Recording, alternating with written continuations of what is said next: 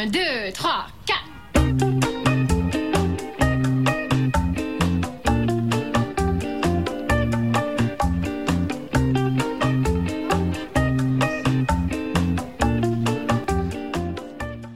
Mad Men, die 5. Staffel. Die mit Lob und Preisen überhäufte AMC-Serie Mad Men ist im März mit der 5. Staffel angelaufen. Mad Men porträtiert eine Werbefirma in der New Yorker Madison Avenue während der 1960er Jahre und setzt mit der nun gestarteten Staffel im Jahr 1965 ein.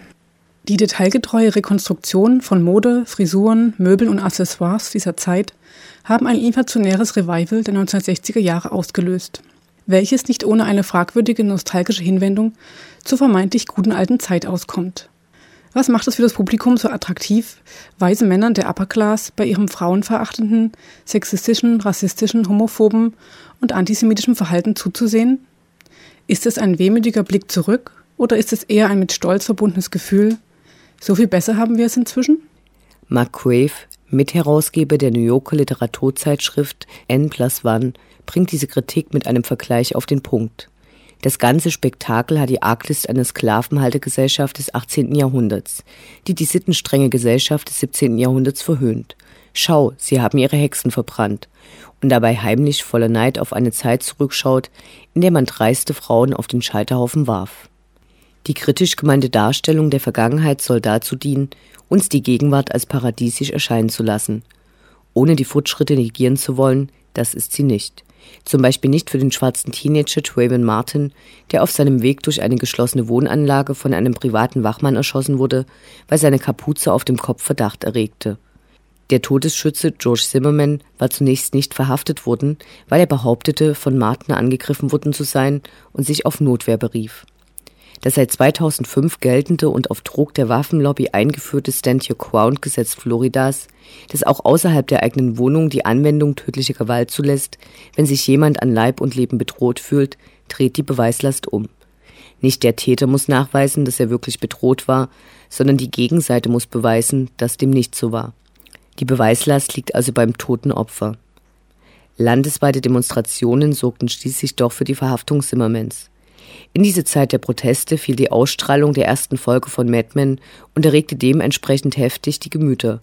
Unter anderem auch der MitarbeiterInnen der real existierenden Werbefirma Young & Rubicon, die ihren Sitz in der Madison Avenue 285 hat. In der Eingangsszene werfen 3 Angestellte der Werbefirma Y&R Wasserbomben aus dem Fenster eines Hochhauses auf eine Demonstration schwarzer BürgerrechtlerInnen für Chancengleichheit. Die im Mittelpunkt der Serie stehende Firma reagiert daraufhin mit einer Anzeige mit folgendem Wortlaut: Sterling Cooper Draper Price, ein Arbeitgeber, der Chancengleichheit ernst nimmt. Unsere Fenster öffnen nicht. Wir fühlen uns verpflichtet zu beweisen, dass nicht die ganze Madison Avenue nass ist. Obwohl lediglich als Schlag gegen die Konkurrenz von Y&R gemeint, wird Sterling Cooper Draper Price von zahlreichen afroamerikanischen Frauen und Männern beim Wort genommen, die tags darauf ihre Bewerbungen einreichen. Roger Sterling stellt mal wieder seine Einfältigkeit unter Beweis, als er sich verwundert darüber zeigt, dass schwarze Zeitungen und damit auch Zeitungsanzeigen lesen und sich für Office-Jobs interessieren. Aber nach seiner Blackface-Einlage auf seiner Hochzeitsparty in der 3. Staffel wundert uns gar nichts mehr.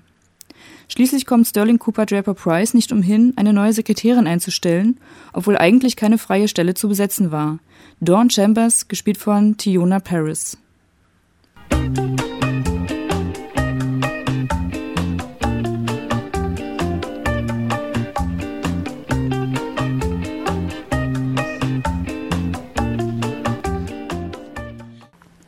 Dies bleibt nicht die einzige Neueinstellung, die das Ende der Vormachtstellung der WASP, der White Anglo-Saxonian Protestants, bei Sterling Cooper Draper Price ankündigt.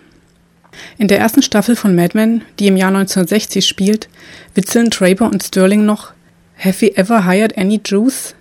Draper, "Not on my watch." Und "Want me to run down to the deli and grab somebody?" In der 3. Folge der 5. Staffel wird Michael Ginsburg eingestellt. Denn, so Sterling, "A Jew makes the agency more modern." Peggy, die erste Werbetexterin bei Sterling Cooper Draper Price und unsere Heroine, führt das Einstellungsgespräch mit Ginsburg, der dabei ihre Position ignoriert und allein darauf aus ist, Don Draper zu imponieren. Trotz dieses anfänglichen Konfliktes glauben wir, dass Peggy Michael für seine unkonventionelle Art schätzt. In einer sehr bewegenden Szene erzählt er ihr während einer späten Arbeitsstunde im Büro, dass sein Adoptivvater behauptet, er, Michael, wäre in einem Konzentrationslager geboren worden. Sein Adoptivvater habe ihn später in einem schwedischen Waisenhaus gefunden. Michael aber ist überzeugt davon, dass er eigentlich vom Mars kommt.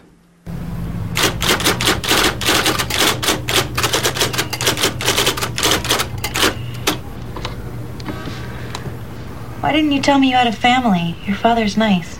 He's not my real father. People don't understand. Are you adopted? Actually, I'm from Mars. It's fine if you don't believe me, but that's where I'm from. I'm a full-blooded Martian. Don't worry, there's no plot to take over Earth. We're just displaced. Okay. I can tell you don't believe me. That's okay. We're a big secret. They even tried to hide it from me. Told me a story. I was born in a concentration camp, but you know that's impossible. And I never met my mother because she supposedly died there. That's convenient. Next thing I know, Morris there finds me in a Swedish orphanage. I was 5, I remember it. That's incredible. Yeah. And then I got this one communication. A simple order. Stay where you are. Are there others like you? I don't know. I haven't been able to find any. Michaels Geschichte erinnert uns daran, dass New York neben Israel bevorzugtes Auswanderungsziel Überlebende der Shoah war. Die Geschichte erklärt auch die enge Beziehung Michaels zu seinem Vater. Kurz nach der Einstellung Michaels sehen wir die beiden zusammen in einer winzigen Brooklyner Wohnung. Eine Seltenheit, denn andere Protagonistinnen in Mad Men werden selten mit ihren Eltern gezeigt, beziehungsweise leben sie nicht mehr mit ihnen zusammen. Dass sich Michael selber zum Marsianer machen muss, um sich nicht der Wahrheit auszusetzen, spricht Bände über die Tiefe seines Schmerzes.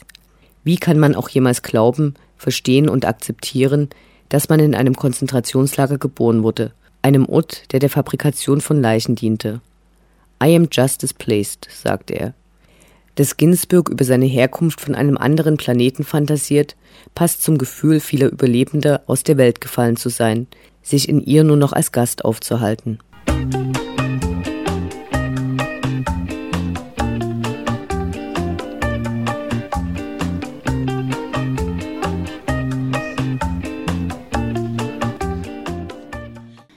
Der überragende Erfolg Mad Mens kann auch mit Realitätsflucht begründet werden.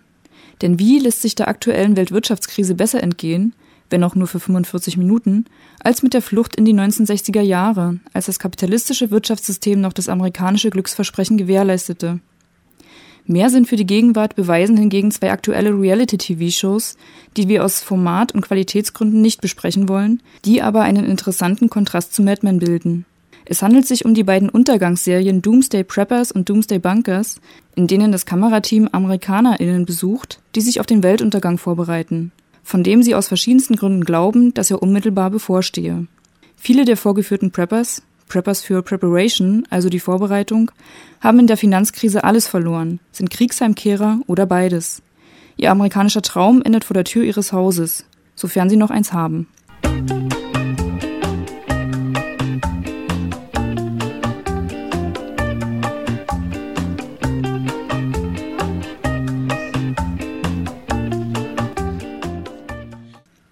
Zum Schluss wollen wir mit euch noch einen feministischen Moment bei Mad Men feiern.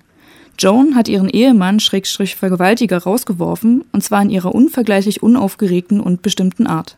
That's it. I've been thinking about it, and I want you to go. I'll put this away. I'm glad you came around. It's only a year. No. I want you to go and never come back. Damn it, Joni.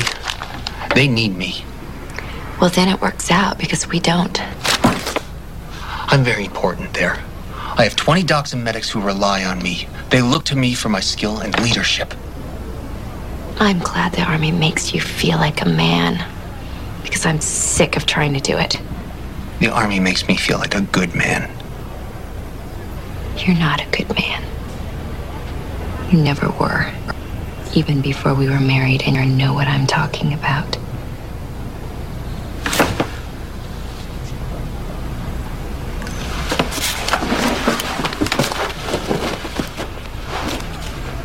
If I walk out that door, that's it.